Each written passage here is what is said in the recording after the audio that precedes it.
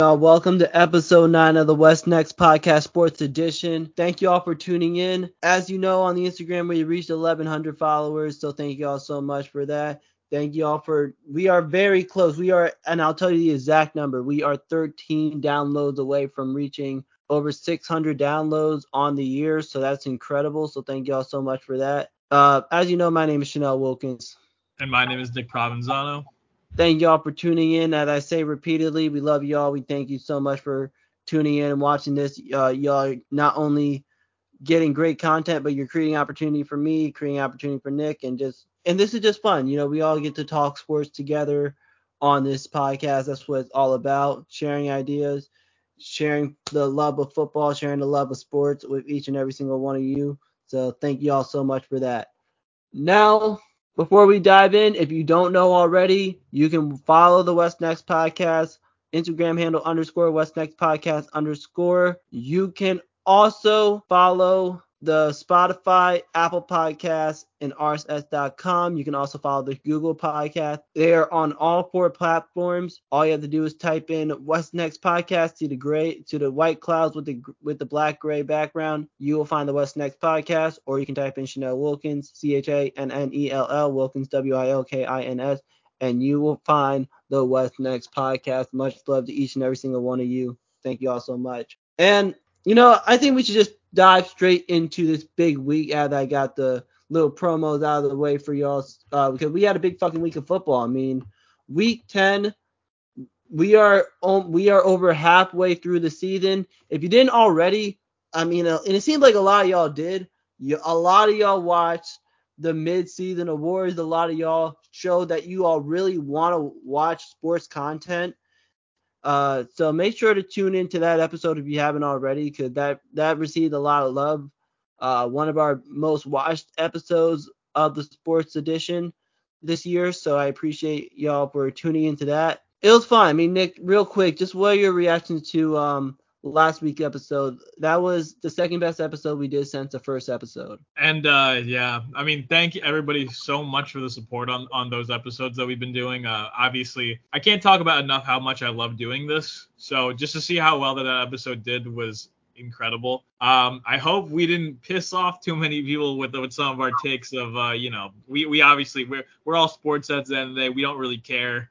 We like to churn out opinions, and that's what this show is all about. So if you hate it, you disagree with it, you like it, like that's the stuff that we live for. And I'm just really enjoyed recording that with Chanel. It was a really fun episode.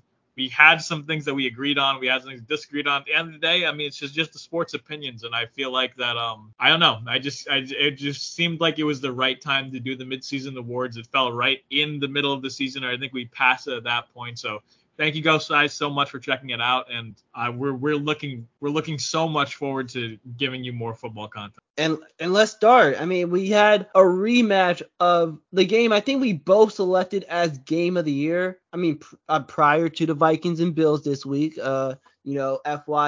But our midseason award pick, I think both of us, if I'm not mistaken, was the Falcons versus Panthers.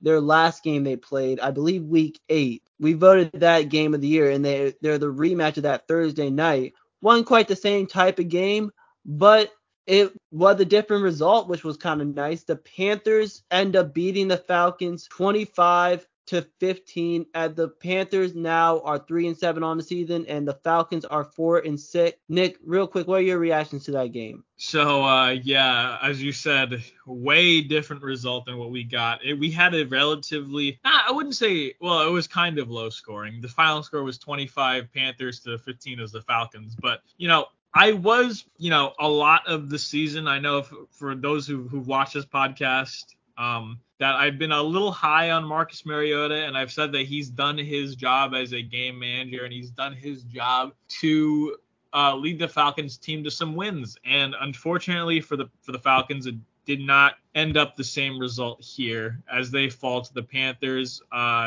And he had a very bad interception in this game too, which also kind of sealed their faith in this game. And then on the other quarterback end, PJ Walker didn't really do much for the Panthers, but No. it was dominantly their running game by Deonta Foreman, who had 31 rushes, 130 yards, and a touchdown. That really, helped the Panthers win this game. And I think that the Panthers ultimately showed why their defensive unit should be respected. I mean, I've always, coming into the year, I always thought that the Panthers defensive unit was very underrated.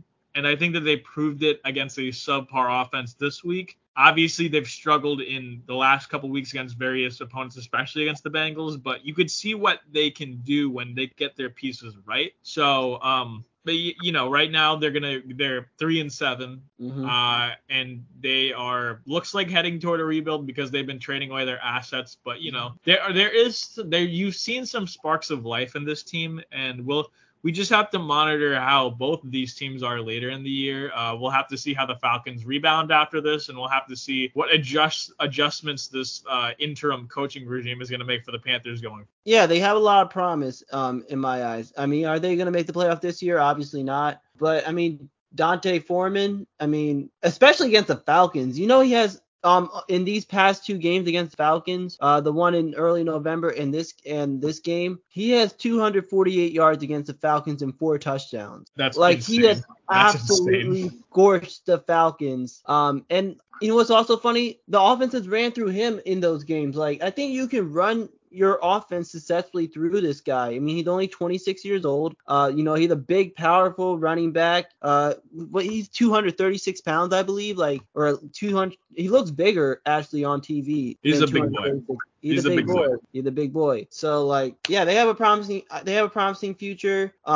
But on the Falcons side of things, they're letting your team run away with this division. I feel let's get straight to your team, because I know you might be I have a feeling you'll be very happy about this, and I'm sure you are. I'm sure you're celebrating and dancing in your home and everything. The game, one of the best games of the season, mainly because of the crowd. Germany, they need to play in Germany a lot more often. I believe the stadium was called the Allianz Arena. Yep, there we go. It can hold about 70,000 people, and it sure as hell looked like it could.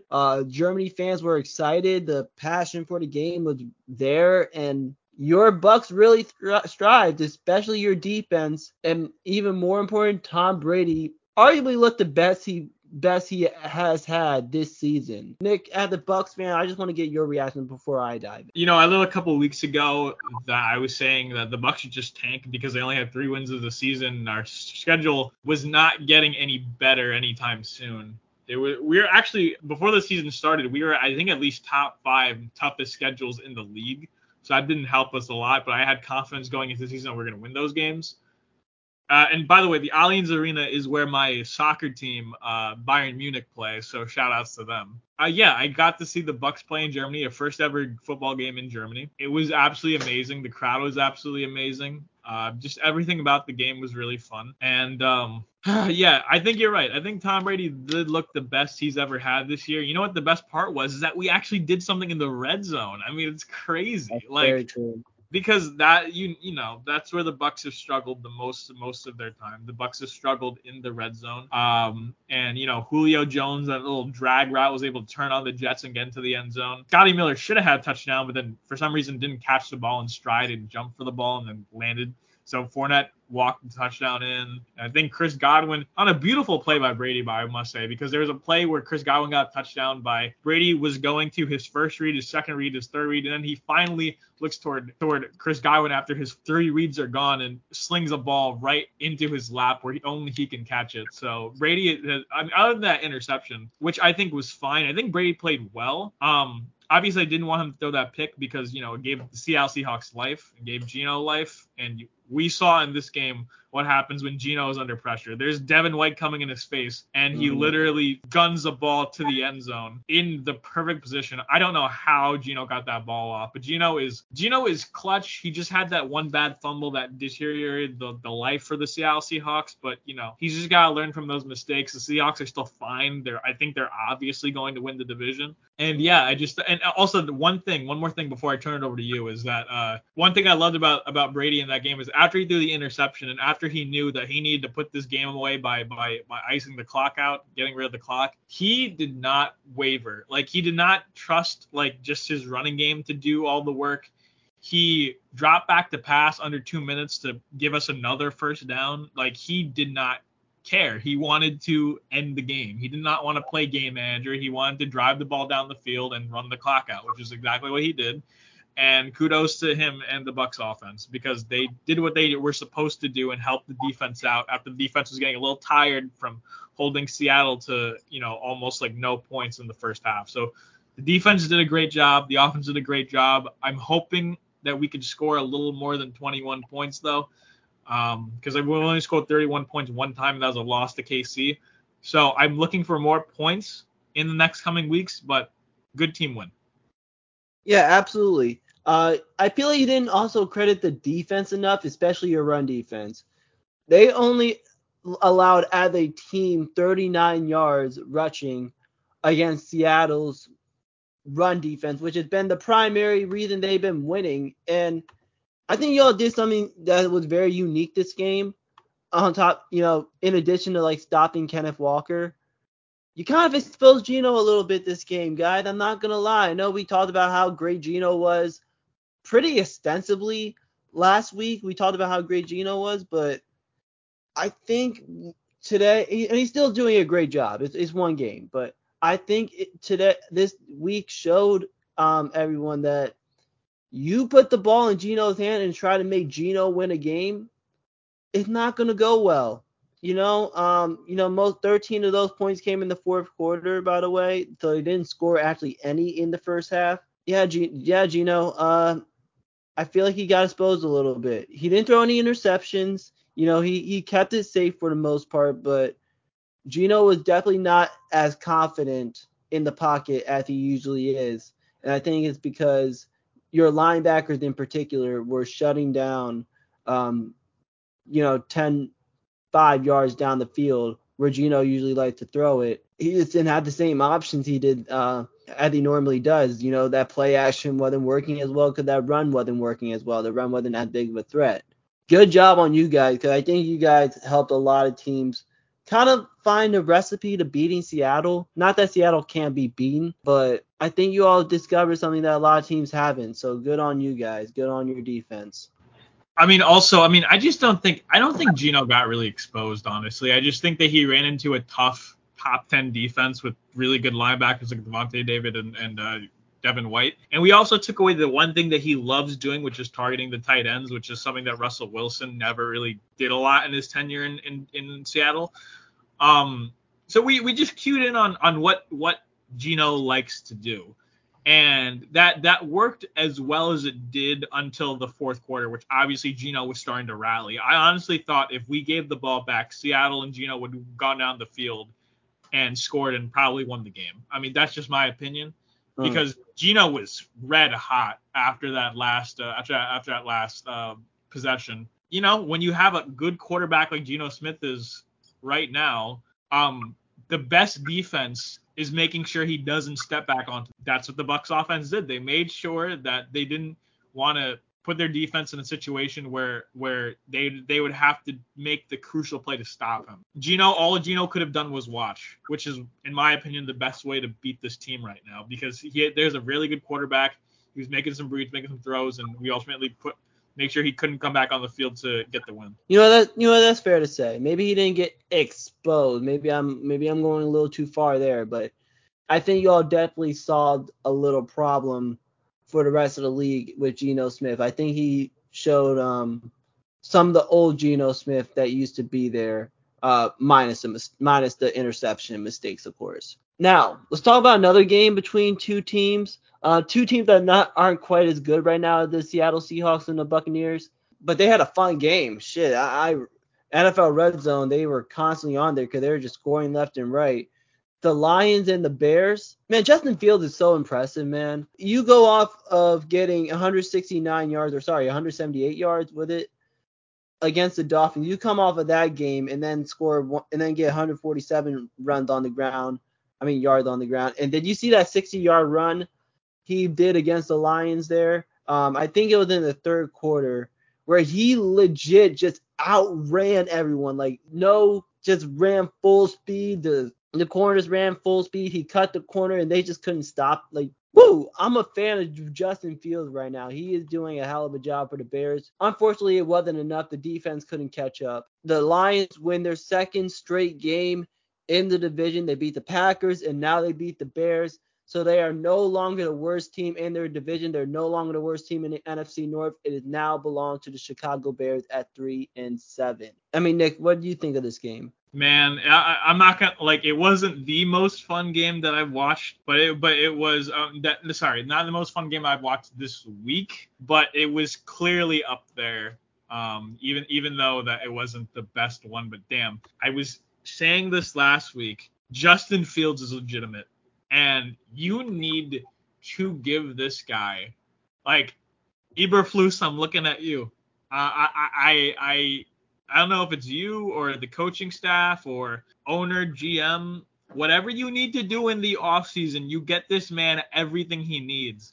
I saw the Bears try to come back and try to win this game, and I saw that Justin Fields literally juked out two defenders only to get sacked by a third because his offensive line is that garbage in Chicago. Like, I'm sick and tired of watching this kid get beat up because he's honestly like the real shit. Like, he's real deal. And like, I don't know, man. Like, the Lions, I mean, if you look at the stats, I mean, Justin Fields literally controlled the entire game. Herbert wasn't, but yeah, I mean, Herbert rushed like almost three times as much than like almost got three times as much as the yards that Herbert did, and he got twice as much as Herbert and Montgomery, and then like obviously he got 167 yards in the year, had an interception, but you know he's only a second year QB, he's going through the growing pains. Goff did his thing for the Lions, Jamal Williams did his thing, Amon-Ra St. Brown did his thing for the Lions as he hauled in like 119 yards, but you know. It came down to, I mean, obviously the Lions were in a high-scoring affair because their defense isn't that good. But listen, man, like this, not really much to say to this game other than like I'm happy that I'm seeing the Lions win in the last couple weeks. It really makes me happy because I really don't want to see Motor City Dan Campbell go. I know there were talks about if he didn't get the ship getting turned around that they would ultimately try to can him. I think it's way too early to can Dan Campbell. It's way too early. And it's way too early to, I mean, I'm not going to say way too early to give up on Justin Fields because I think the entire league knows you can't give up on this kid. This dude just needs some help. Like, I mean, for God's sakes. I've said this multiple times in this podcast. This is one of the worst offensive line performances I've seen in a while. Justin Fields literally has him running for his life, either throwing for his life or either running on the ground because his run game or his offensive line can't support him. So, like, listen, you got one team that's trying to, you know, establish at least a 500 record, and you have another team that's just trying to make it by in the league with a rookie head coach and a young quarterback. So it was a fun matchup. The Lions got the dub, and it's on to the next week to see how these teams are going to perform. 21 points in the fourth quarter for the Lions. I mean, you got to think about it for the Lions as far because you talked about them wanting to potentially can Campbell, but you gotta think about it. 7 of their games was determined by one possession. 7, and I think 5 of them were lost, if I'm not mistaken. Like they don't give. It's not like they get beat down by pretty much any team. Like even the Dolphins, who are second in the AFC right now. We're gonna talk about them in a minute. You know, they gave the Dolphins one hell of a fight, and they given teams tough battles. They just haven't been able to capitalize towards the end. So it's nice to see them finally capitalize at the end and have it work out for them. So I'm happy to see the Lions win in that regard. I mean, they're a team that fights, and it was the same case last year. I mean, dude, they should have beat Lamar Jackson and the Ravens. The only thing is that they ran into the most accurate kicker in NFL history, Justin Tucker, who nailed a 66-yard field goal to literally win the game for them. Remember that little doink at the end that just landed? Like, I mean, like it's the story of the Lions. I mean, they're a team that fights hard, but they're ultimately a below 500 team that you know just get outdueled because of just skill. Like that's what it is. Like they're they have a great coaching staff. I think they have a great coaching staff, but they're lacking in talent in some, places on the team. I don't think Jared Goff is as bad of a quarterback as people would like to put the label on him. He's not horrible, guys. You could be doing a lot worse in the National Football League than Jared Goff. You know what I mean? Obviously this team has some listen, if you want to maybe in the draft get a quarterback, that's fine, but you should heavily address the defensive issues because it's getting too much of this. I think they might be last in the league in points allowed. You're not going to win giving up 24 points a game. You're just not going to win in this league like that. And Jared Goff has actually been in these shootouts, but this defense is not giving any of the offense a chance to really establish a dominant lead when they're just going to give up the lead anyway. That's why they ultimately lost in the Miami game, because Miami will battle you in shootouts because sometimes their defense is a little bit wonky, as you know, Chanel. But I mean, the problem is that sometimes Miami's defense steps up, and more times than not, the defense of Detroit doesn't. So they need to retool their entire secondary and everything. It needs to happen in the offense. Well, we'll see what happens next week when they go on to face the Giants. They're not a prolific offense, so we'll see what happens. Now, you talked about my Dolphins. I want to talk about my Dolphins right now. I'm excited to talk about my Miami Dolphins because this was their best game I think I've seen them play this season as a collective. This was a game where everyone stepped up. Everyone did what they're supposed to do, and we looked damn good against our former backup quarterback. Jacoby Brissett, I don't think he did bad. Nick Chubb, we shut him down for a while, but he didn't do bad either. It was just a matter of when it was time, we delivered. Especially defensively. I think that's the story of the game. We put up damn near 40 points, but our offense is just so good at this point, no one's surprised. Everyone knows Tyreek Hill is going to do his thing. Everyone knows Jalen Waddle is going to do his thing. What people don't know, or even Tua at this point, people just kind of expect Tua to be all right, 3 touchdowns, damn near 300 yards, 70% completion percentage. That's just Tua at this point. Wow, I've been wrong about Tua. Tua had made me eat my words, but we won't talk about, how I was wrong there. We're going to talk about how our team defense stepped up big time. Everyone expecting me, not expect me. Everyone, especially me, we were going to get ran all over by Nick Chubb. He only had 63 yards and really only one big run the entire game. We held Jacoby Brissett. He did a decent job on our secondary, but he didn't do a whole lot on our secondary. We held them less than 50% on third down efficiency.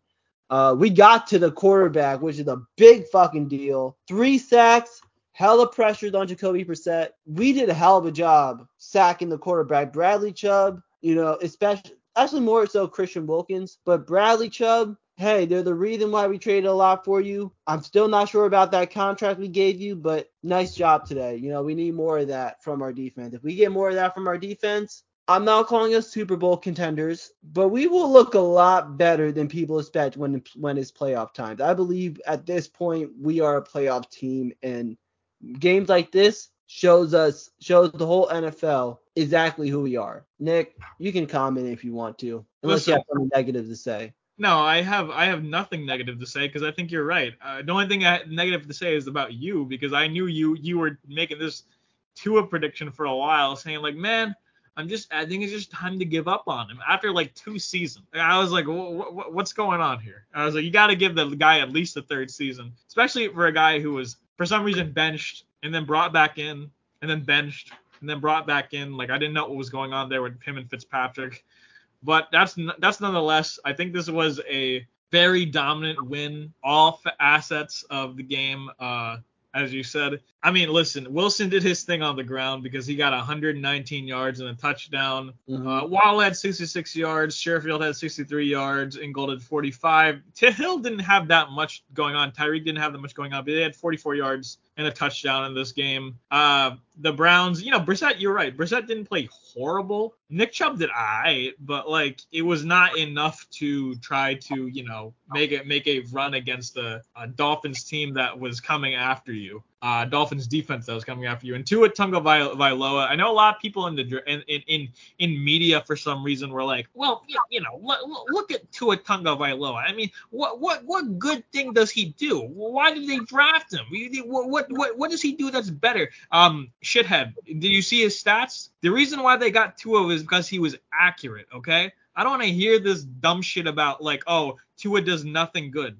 Tua went 25 for 32 with 285 yards and 3 touchdowns. I don't give a shit. Tua Tagovailoa is an incredibly accurate quarterback. He had comparisons to like being one of the most accurate quarterbacks coming out of college. Some compared him to even Drew Brees about how accurate he was in the quarterback position. Tua has been nothing but accurate, efficient quarterback all season long, and I'm sick and tired of people trying to write a narrative that he was nothing special coming out of college, because I think there was a reason why they won a national championship with the guy. All right, so let's calm that narrative down. Tua is slowly proving all of his doubters wrong, including my co-host of the show, and he and the Dolphins are riding high.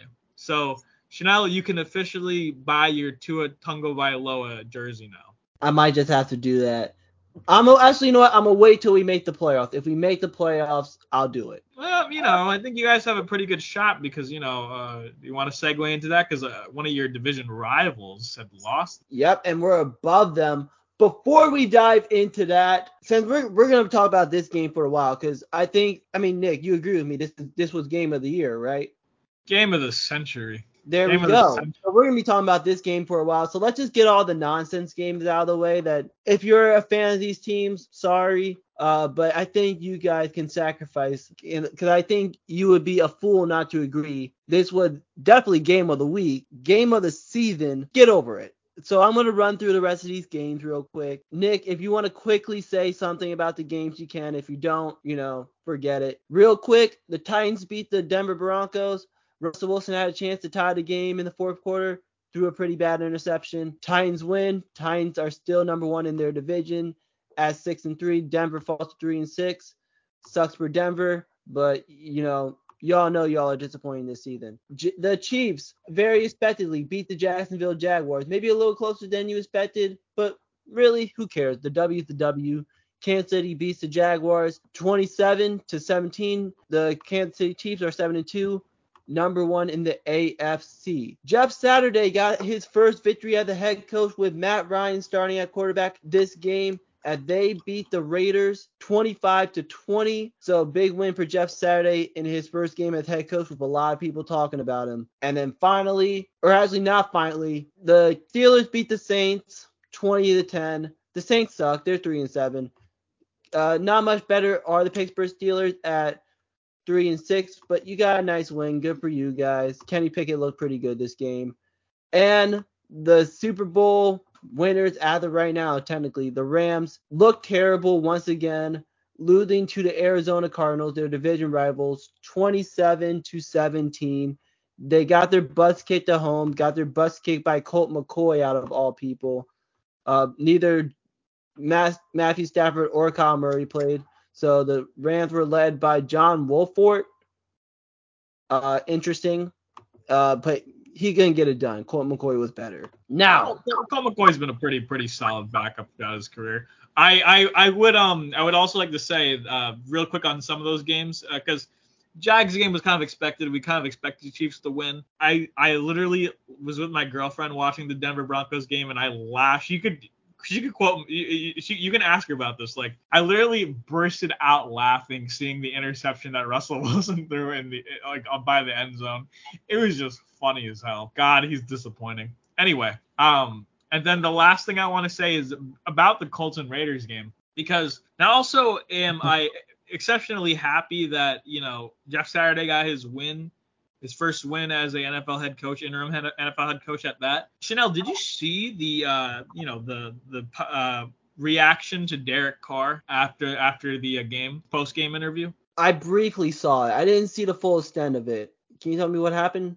It was pretty much like he was kind of essentially calling out some of the people in the locker room, and he was just saying about how disappointed he is in like the season. And he said that he comes to this here and he sees people that work their asses off, and he sees that people that like come and they just want to improve and want to be a good player, a good performer. He said it's really disappointing that not everyone in the locker room has those same values. And like he's basically calling out like people who don't show up, you know, when the time comes. Like, you know, I kind of resonated with him a little bit because like, you know, like in workplaces in general. I know this is a little bit off topic because I sounded like a little bit of Chanel's other podcast, you know, going off of life topics. But anyway, you know, with Derek, he's kind of right because if you're not committed, or if you're not, you know, like bought into whatever you're trying to build in wherever you work or wherever you do in life, then ultimately the team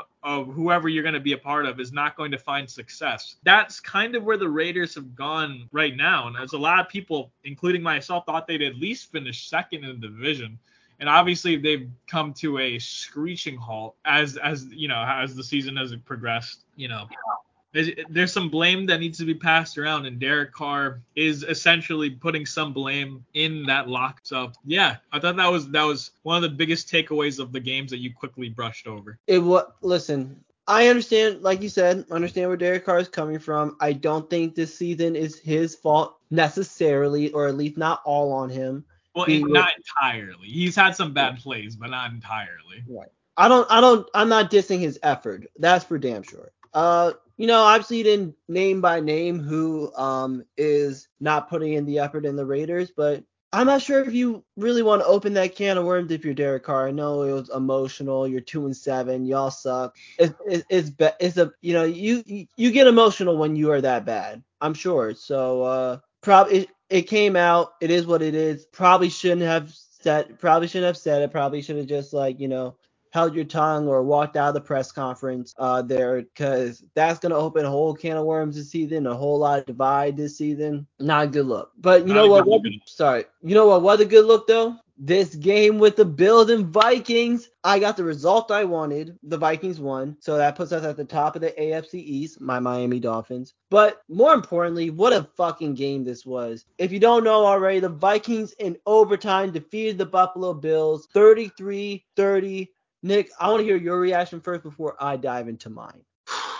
I posted this on my Snapchat during you know, the reactions, the immediate reactions after the loss. But this is just my first like off the cuff thoughts about this game. Guys, I know I said, can we just give Josh Allen the MVP a while ago? And I'm going back on my word now. Because what? Dude, what do you mean what? What? This guy has literally turned the ball over in critical games. He turned the ball over 3 times, 2 of which cost them the game in this matchup. Dude, you watched the game, right? Didn't you watch the game? I very much watched the game. Yeah, okay. So you remember when he fumbled the snap in the end zone, right? And you remember when he threw an interception in overtime that sealed their fate, right? Yes, it was the goal line. It was the goal line play to Patrick Peterson. Yes, it was. Yes, and during at this point in the season, after you know, him establishing that win over Patrick Mahomes and the Chiefs, Josh Allen just hasn't looked like the same quarterback. I mean, like he just hasn't looked like that guy. Like he's still a good quarterback. Don't get me wrong, but it's time to pump the brakes on the whole like MVP talk. I mean, it just is. I mean, right now, the dude has 20 passing touchdowns and 10 interceptions. That's just a 2-1 ratio. And I know that he's got better stats than some quarterbacks, but I mean, I don't know what's going on over here. Sorry about that. But I don't you know you look at his stats, right? And he has better stats that most quarterbacks have in the league. I mean, Josh Allen should be doing better to protect the football. He knows that this team has aspirations going into January and possibly February if he gets lucky, right? And gets lucky might have to be on his side because it looks like the Jets and the Miami Dolphins, who are now leading the division, are coming up on him right now, right? So listen, he's got to do a better job of protecting He said last week in the loss to the Jets, you're not going to win like that if your quarterback plays shit. I thought that he owned that statement. But right now, it's looking like that he hasn't learned a damn thing of what happened in the Jets game. He's still the wild, erratic quarterback that he's been through the first couple years of his career, and he needs to get it turned around if he wants to keep going. But now that we're on the topic of me bashing that Allen shouldn't be the MVP, Justin Jefferson has made some of the greatest plays I've ever seen in my entire life. He had a crucial, like I think it was like a 4th and 18 catch in bailing Kirk Cousins out with a high throw, in which he grabbed it with one hand, snagged it away from the defender, maintained possession of the ball coming down. That was nothing. I could do that. Absolute baller. That was nothing, Nick. I could do that. Oh yeah, sure you can. Sure you can. Yeah. Over an NFL defender. Sure you can. No, but then he had like a couple of other like nice plays, especially that played by the goal line that he looked like amazing. He had another great catch in that drive in overtime for the Vikings.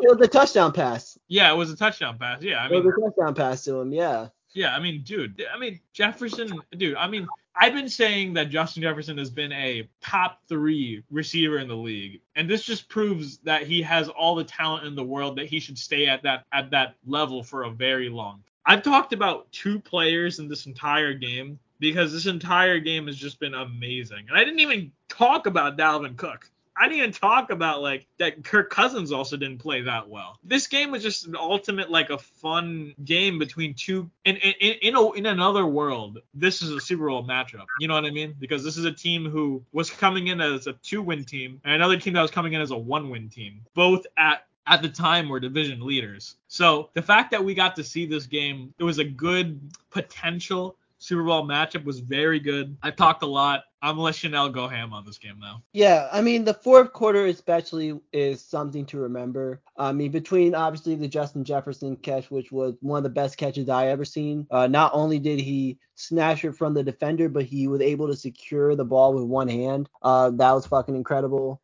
Josh Allen did make some mistakes late in the game, including that goal line interception, which did help contribute to them being cost the game. I will also contribute it to Kirk Cousins, Justin Jefferson, Adam Thielen, and the rest of that team absolutely playing phenomenal offensively. Scheming things up where they were just at the right place at the right time, and now they're the number 1 team in the NFC. Well, they're not the number 1 team in the NFC because the Eagles are. They're playing tonight, but they look damn good. They're a very, very good second team. They look great. I want to talk about in particular that 4th and goal stop against Kirk Cousins in the fourth quarter with 49 seconds left. Shaq Lawson stuffed Kirk Cousins at the 1-yard line to give the Bills a chance to win, because the Vikings were supposed to win in the fourth quarter.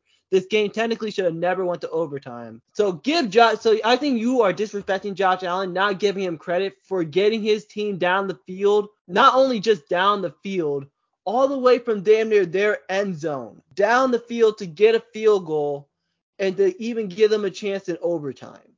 You're not giving him enough credit for that. And this is off. I think Josh Allen's injured. I think Josh Allen's injury is more serious than people are talking about. So give Josh Allen a lot of credit. Give Gabe Davis a lot of credit, because that was a hell of a catch on the sideline where he was able to control it. That got overshadowed because of Justin Jefferson's catch, but that was a hell of a catch by Gabe Davis right there. Did you see that play though? Did you watch it again? Because Gabe Davis actually dropped that ball. It went through his hands. Nonsense. No. Look at the play. Look at the play. It wasn't called in real time, but if you go back and review the play, he never actually caught the ball. So, and my girlfriend saw it with me. Like they really gave them. Gabe Davis really gave them that thing. But listen, man, this isn't just about like the turnover issue at Allen, right? You know that this isn't like some new thing that has happened. You and I both know, and you've seen him. You've seen him in your division for this. You know that Allen, for the first 2 years of his career, has had an issue with being an accurate quarterback, of having more touchdowns and interceptions and keeping that ratio clean. He's gotten way better at it, and has thrown way more, touchdowns now than interceptions. Because I think right now he's at 123 to 56 in his entire career, which is good, but it's not quite MVP level. I mean, yeah, dude, like, listen, if you had to give Josh Allen if you had to give him a nickname, right, you'd probably give him the gunslinger moniker, right? Would you not? Like the old Brett Favre, I'm a gunslinger, I'm going to throw you into the game, I'm going to make the big throw because I have this big arm, right? Uh-huh. Now, listen, that could be the reason why you win the game, as how it was for Brett Favre. And it could be that mentality, I'm just going to chuck that thing and hopefully Gabe Davis and Stephon Diggs are there. That could be to your detriment. And to this game, it was to their detriment that he turned the ball over. I mean, all he had to do was just, dude, even if they took a safety there,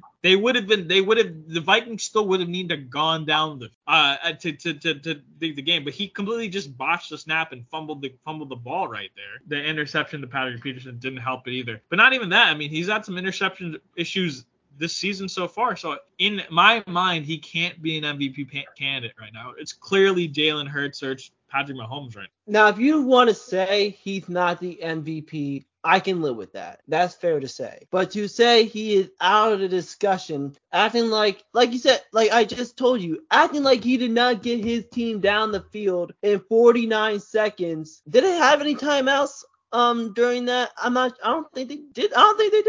They did not, but at the same time, I mean, they did have a call that should have been not a catch if they reviewed it, because they didn't even review it on the field. They just kind of they gave Gabe Davis the catch, and they just kind of hurried the ball up so they can run the. Yeah, actually, I'm not even sure they hurried up. I just think that the refs just didn't look at the play. If you looked at it, Davis had his arms around it, but the ball clearly hit the ground, and that's the reason why he had possession of it, because the ball actually hit the ground and bounced into him. But, I mean, it was still a good throw by Allen, don't get me wrong, but Gabe Davis never secured that catch. But, yeah, obviously, we know that Allen and Mahomes can do that, could, take the ball down the field within a minute and without any timeouts and give you that. They have that ability. Top of an MVP. You're saying he's out of the conversation. Let me tell you. Let me tell you. Wouldn't you put Tyreek ahead of him right now? No. No. I love Tyreek, but Tyreek isn't a quarterback. Tyreek doesn't have the same impact on the game that Josh Allen has. Let me tell you something Josh Allen has done in his career real quick. Since you want to criticize this man and kind of criticize his whole career, because you're talking about, oh, look at all the interceptions he threw in the past. Let's talk about the touchdowns he threw in the past, and let's talk about how successful the Bills have been and how he has completely turned this franchise around.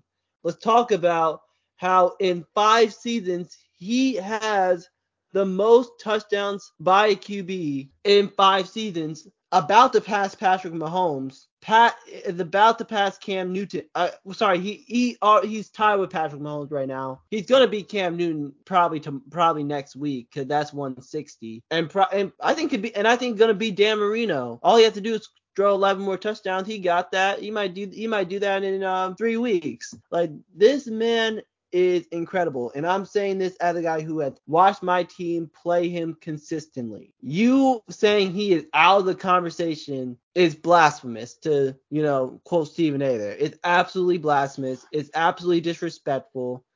And by the way, let's talk real quick to talk about the game real quick. By the way, Stephon Diggs had 12 catches this game. By the way, I'm not, that's kind of just been thrown under the radar. 12 catches, 100-some yards, touchdown. Stephon Diggs is great, and everyone's just kind of like, oh, whatever. And Dalvin Cook was in this game, and he did great, and everyone's just like, oh, whatever. Yeah. I mean, it's just one of those things that's it's that good of a game where people are just kind of brushing those two talents off.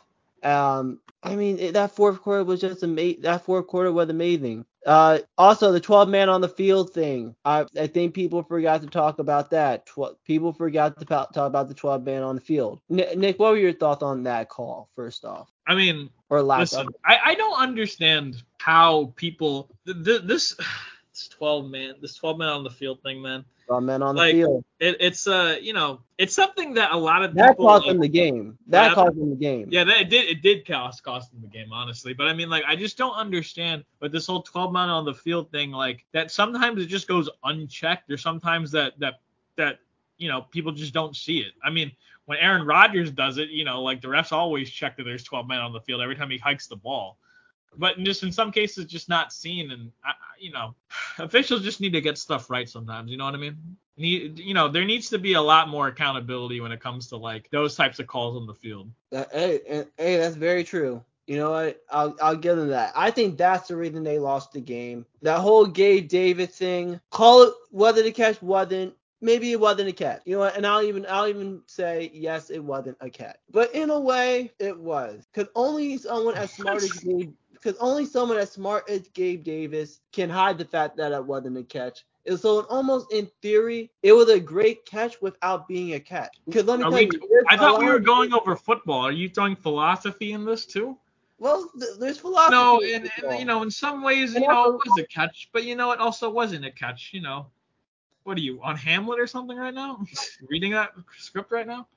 It was beautiful trickery, in my opinion. Beautiful trickery. Beautiful trickery, because also the Bills are smart enough to make sure they get their sorry bus down the field and make sure, hey, we can't review it. Hey, these boys are already down the field playing like a smart football team. Give them credit where credit is due. Sometimes cheating is necessary to win. And it wasn't intentional cheating, or maybe it was. I don't think the Bills knew at the time that was not a catch. So I give the Bills hella credit for this game. It was a tough game for them to lose. It is what it is. The Vikings have earned everyone's respect. I think that should be important. They would have earned everyone's respect regardless of a win or loss. But I think this solidified them because the people were questioning the Vikings heading to this game, especially with their really tight game against the Commanders. They showed up when it mattered most. And now there's no question the second best team in the NFL is the Minnesota Vikings. Second best? Or in the NFC? Second best in football. Really? Or you know what? That might be third best in football. Third best in football. I think it goes Eagles, Chiefs, and then Vikings. That's fair. I think it's fair, right? Because I just think that Mahomes has more big playability than Kirk Cousins. I think that honestly, if you had to ask me, I think the Vikings have a lot more firepower than the Chiefs, but I think that the quarterback play for the Chiefs is just outstanding. So, and obviously, I think that the Eagles are doing everything right. So, how could you not put them? They're the only undefeated team, so how can you not put them one? Right. I mean, they could not be undefeated tonight. Is it likely? No. But it's possible. It's a division game. You never know. So we still have to, make sure to watch out. Taylor Heineke pulled a spoiler on Aaron Rodgers a couple weeks ago. Can he do it against Jalen Hurts?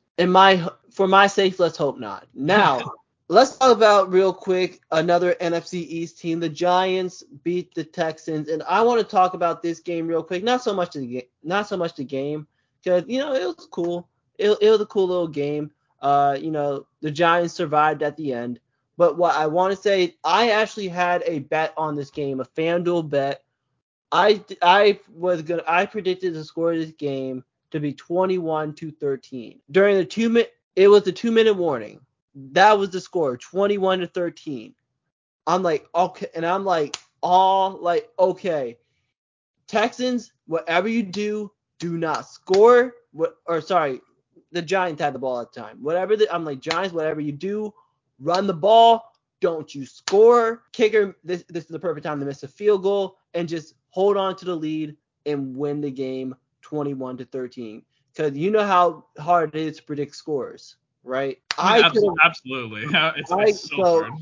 I could have turned. So that $5 bet I had on the score almost turned into $759. But you know what happened? These assholes had to kick field goals at the end of the game. Not one team, but both teams. And that fucked everything up. So I was tight, and I don't care who fucking won. Nick, you can go. No, I mean, I would be pissed too because, dude, honestly, I was looking at the team. I was like, why are they kicking field goals? The game's already over. Exactly. The game was well over, and I was like, what the fuck are these guys kicking a field goal? I was like, you're not even winning, too, so you're not even trying to take a lead. So, but I mean, Saquon did his thing in this game. Daniel Jones was incredibly accurate. The Giants should have won this game and beat the Texans anyway. That's all I really have to say. I'm kind of laughing at the fact that they really kicked a field goal and ended your bet. How can you laugh at that, man? I mean, because it's funny. Because it's funny about how we bet like all these because I do it too. We always bet like $5 bets. Something always goes wrong, which is why I always laugh at it. It's like something, either I do it or you do it. Something always goes wrong in these. And those damn asshole Texans had to fucking ruin your bet. It's You know crazy. who didn't ruin my night, though? What? There was a player who didn't ruin my night, and it was the guy who played like a bad man. All of a sudden, I don't know what happened, but the old Aaron Rodgers kind of came out in an OT game when they beat the Dallas Cowboys 31-28 in overtime. Aaron Rodgers looked damn good. It was mostly, to be fair, it was mostly Aaron Jones that did the work. So, let's chill out. Aaron Rodgers looked really goddamn good for the first time in it feels like centuries. It feels like centuries, but it's been weeks. So but they won. That's a point. Nick, what are your thoughts? So I've mentioned on this podcast numerous that my dad is a Packers fan, and my mom is a Cowboys fan. Anybody who knows me, my dog's name before she passed away last year was named Dallas. So Dallas, R.I.P. to her. She's watching in heaven, and my mom is a big Cowboys fan. I wasn't there for the game because I was with my girlfriend over at her house this week because it was her birthday, so I was over there with her. But I could just imagine like my dad cheering for joy as he can watch like the Packers, because he doesn't care. He wants the Packers to tank the entire year. But he was like, but I don't want to lose to the Cowboys. So he was probably very happy that the Packers got a win for the Cowboys. I mean, Dak Prescott had those 2 really bad interceptions in this game. Yeah. Anybody who says that there's some arguments that saying that Dak is a top 10 quarterback. I'm like, first of all, in what world? Second of all, in what season? Because he's been out for like half of it. And third, just no. Just no. Like even when he's in there, the offense doesn't even look that good. I mean, CD did his thing. Pollard did his thing, of course he did. But obviously, and you're right on this. Rodgers was accurate. He didn't even throw that much. He had 70% completion percentage on 14 completions out of 20. He had 224 yards and 3 touchdowns. But he did his thing. And Aaron Jones, like you said, and I'll give it to AJ Dillon too, because they both did their thing on the ground. That's true. And they combined for, I believe, at or almost 200 yards. So that was pretty good. And then Christian Watson came up really big for the Packers too, because in this game, Christian Watson only had 4 receptions for 107 yards, but also had 3 touchdowns. I mean, awesome for them. Obviously those two interceptions came from Jonathan Ford, who intercepted Dak twice. So good win for the Packers. I don't know what this means in terms of their season, though, because I easily think that the Vikings are going to take the division. Who knows? It's the NFL. Who knows what's going to go on? Who knows? And sorry to do this, Nick, but we do got to run past these few games, so we can't talk in depth about them. So I'm going to quickly recap these next 2 games. We talked about it briefly, but the Eagles are facing the Commanders tonight, actually in about 15 minutes. We both had the Eagles winning, right? Awesome. And Sunday Night Football, it was the Chargers versus the San Francisco 49ers. Competitive game, but the San Francisco 49ers did, pull out the victory in the 4th quarter, beating Justin Herbert and the Chargers 22-16. Deebo Samuels was back. Who else? Kyle Juszczyk was back. And solid game by both teams, but San Francisco was just better, and they are now creeping on the Seattle Seahawks. And let me tell you, before we dive into our major announcement for this episode, I want to quickly say, if you have not already, you can follow the What's Next podcast on Instagram. Nick, what's the Instagram? @_What's Next Podcast _, and you can find us on Instagram with the black background with the 2 white clouds and the white. Well, first off, you can find us on Spotify, Apple Podcast. Well, I was talking about Instagram. But you can find us on Spotify, Apple Podcasts, RSS. I believe we're on another one now. Google Podcasts. There we go. But see, So there you go. I did my job a little bit, you know. Well, it's my job. I just want to know if you're ever paying attention during this. It's my job to help pay attention, you know. Help pay attention. Help pay Okay. attention. But yes, if you don't know already, you can do all that stuff to support the What's Next podcast. Make sure to download these episodes that we are about to hit 600 downloads for the year. Make sure to view the episodes. Make sure to tell us what you think of these episodes. And make sure just to support the What's Next podcast.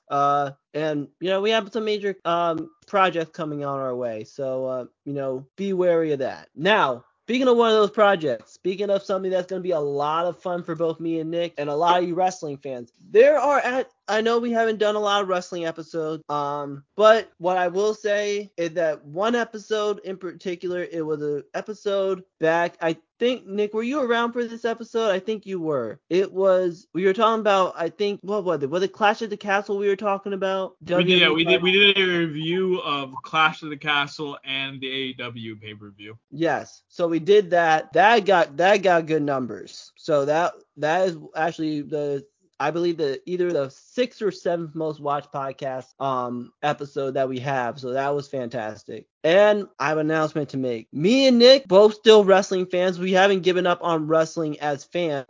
We are actually going to the AEW pay-per-view. They are in Newark, New Jersey at the Prudential Center on Saturday, November 19th, 2022. We will be there, and we will also be vlogging and sharing that with you guys via YouTube. So we will launch our YouTube channel real soon, and the first episode that will be there is the vlog from the AEW pay-per-view. We'll be watching Full Gear. We will be excited. I know Nick's going to be very excited for Sting. He's going to be wearing his Sting shirt and everything, so that's going to be real cool. So I'm excited. This is actually my first wrestling pay-per-view I ever went to in probably maybe 15 years. I'm 22 now. I think the last wrestling show I went to not 15 years, 12 years. I was 8 years old when I went to a wrestling show. Last time I went to a wrestling show, it was a house show at WWE. One of the Bella twins, I forgot which one, kissed me on the forehead when I was a little kid, so that was real cool.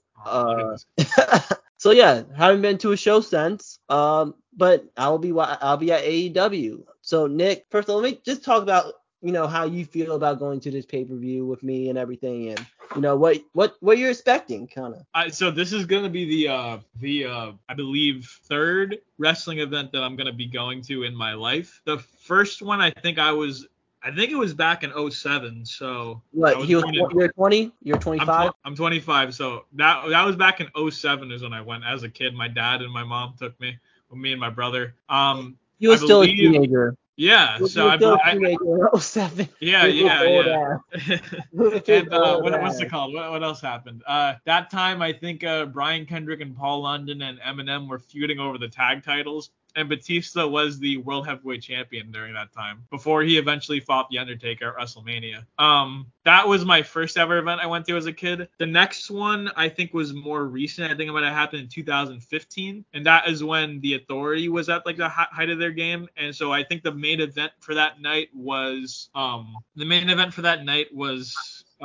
Kane and Orton, like Corporate Kane and Randy Orton versus Big Show and Dean Ambrose. And then now I get to see Dean again, except he's under a new moniker of Jon Moxley. Mm-hmm. And I get to see Sting, who is my favorite wrestler of all time, wrestle live. And I never got to think that I was going to be able to see it ever, because he retired in the WWE umbrella. But now he's back wrestling with AEW. I think he's with Darby Allin fighting Jay Lethal and Jeff Jarrett. And obviously I love Jeff, and the feud that he had with Sting in TNA was so great to me that I get to see them go at it again. So it'll be a fun night. It'll be a fun night to see one of my favorite wrestlers of all time, wrestle in front of my eyes. So excited there's no other word to describe my emotions right now than I am going to be incredibly excited. It's going to be fun to be at a pay-per-view as an adult, where, we can kind of interact with I'm going to be interacting with all the fans, talking hella junk.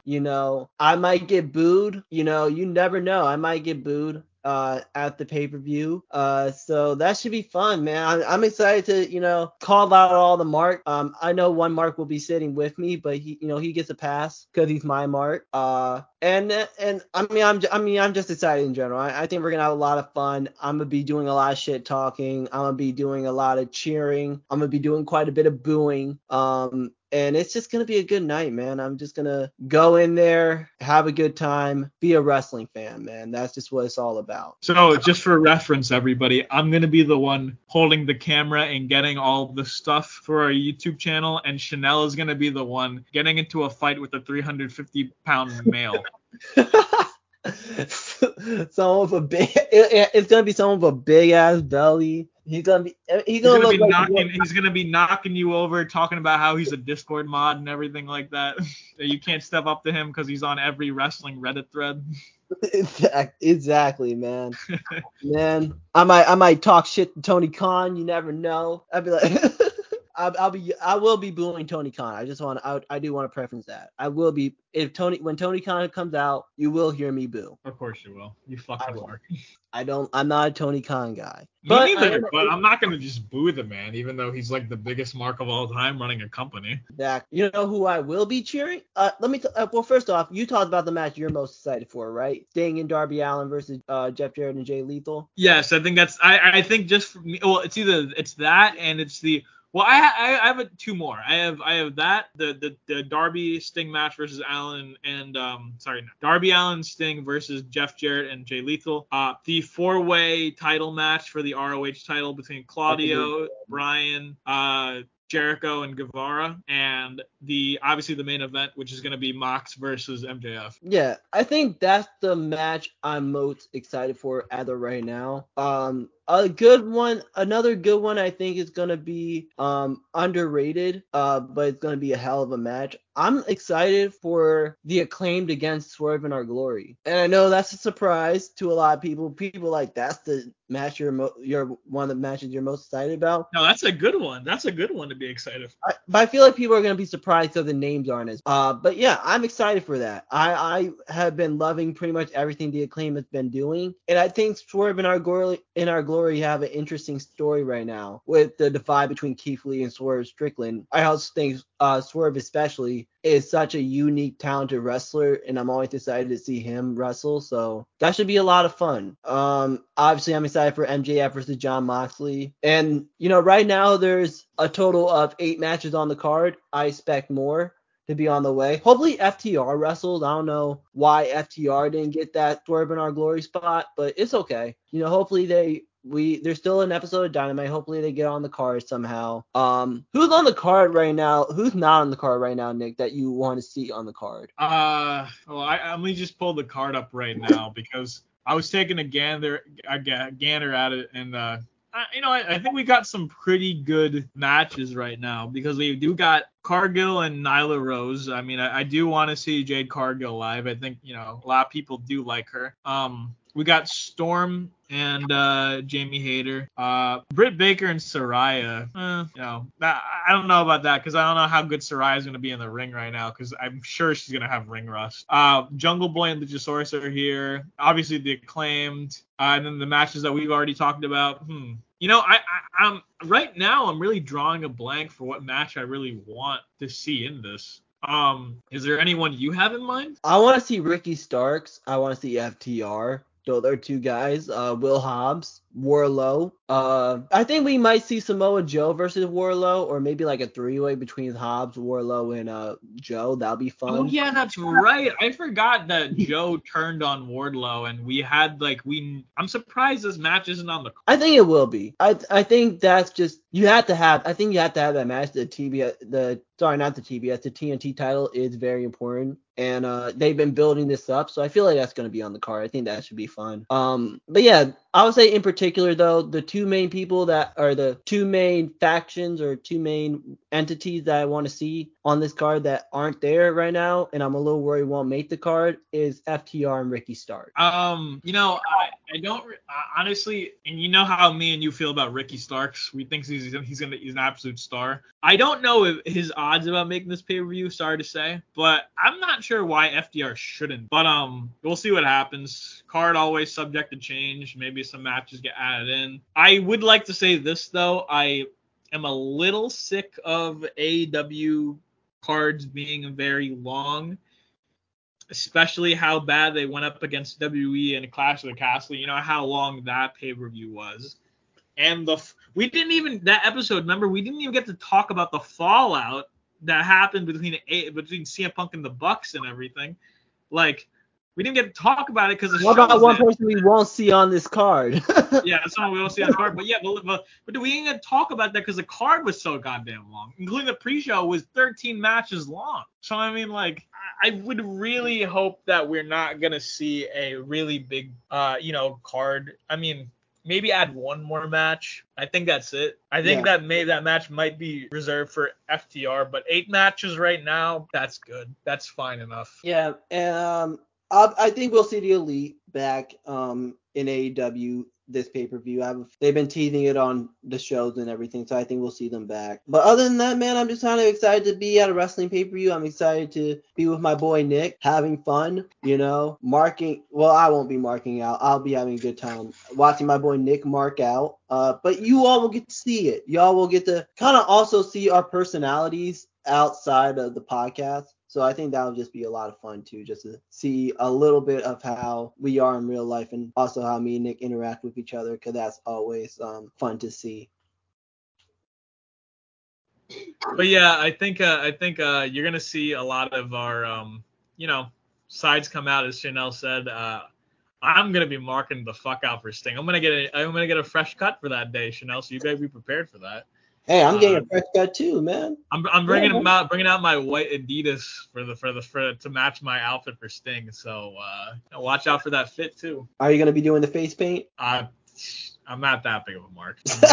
Maybe. There we go. But, as long as I can walk with you in public, You can walk with me in public. I'm just there to have a good time, and you're there to fight. I'm not there to fight somebody. I'm just there to talk some shit. Exactly. So. Yeah. Thank you all for watching the What's Next podcast, episode 9 of the Sports Edition. My name has been Chanel Wilkins. I've been Nick Provenzano. In the meantime, peace out, y'all. Much love. See ya.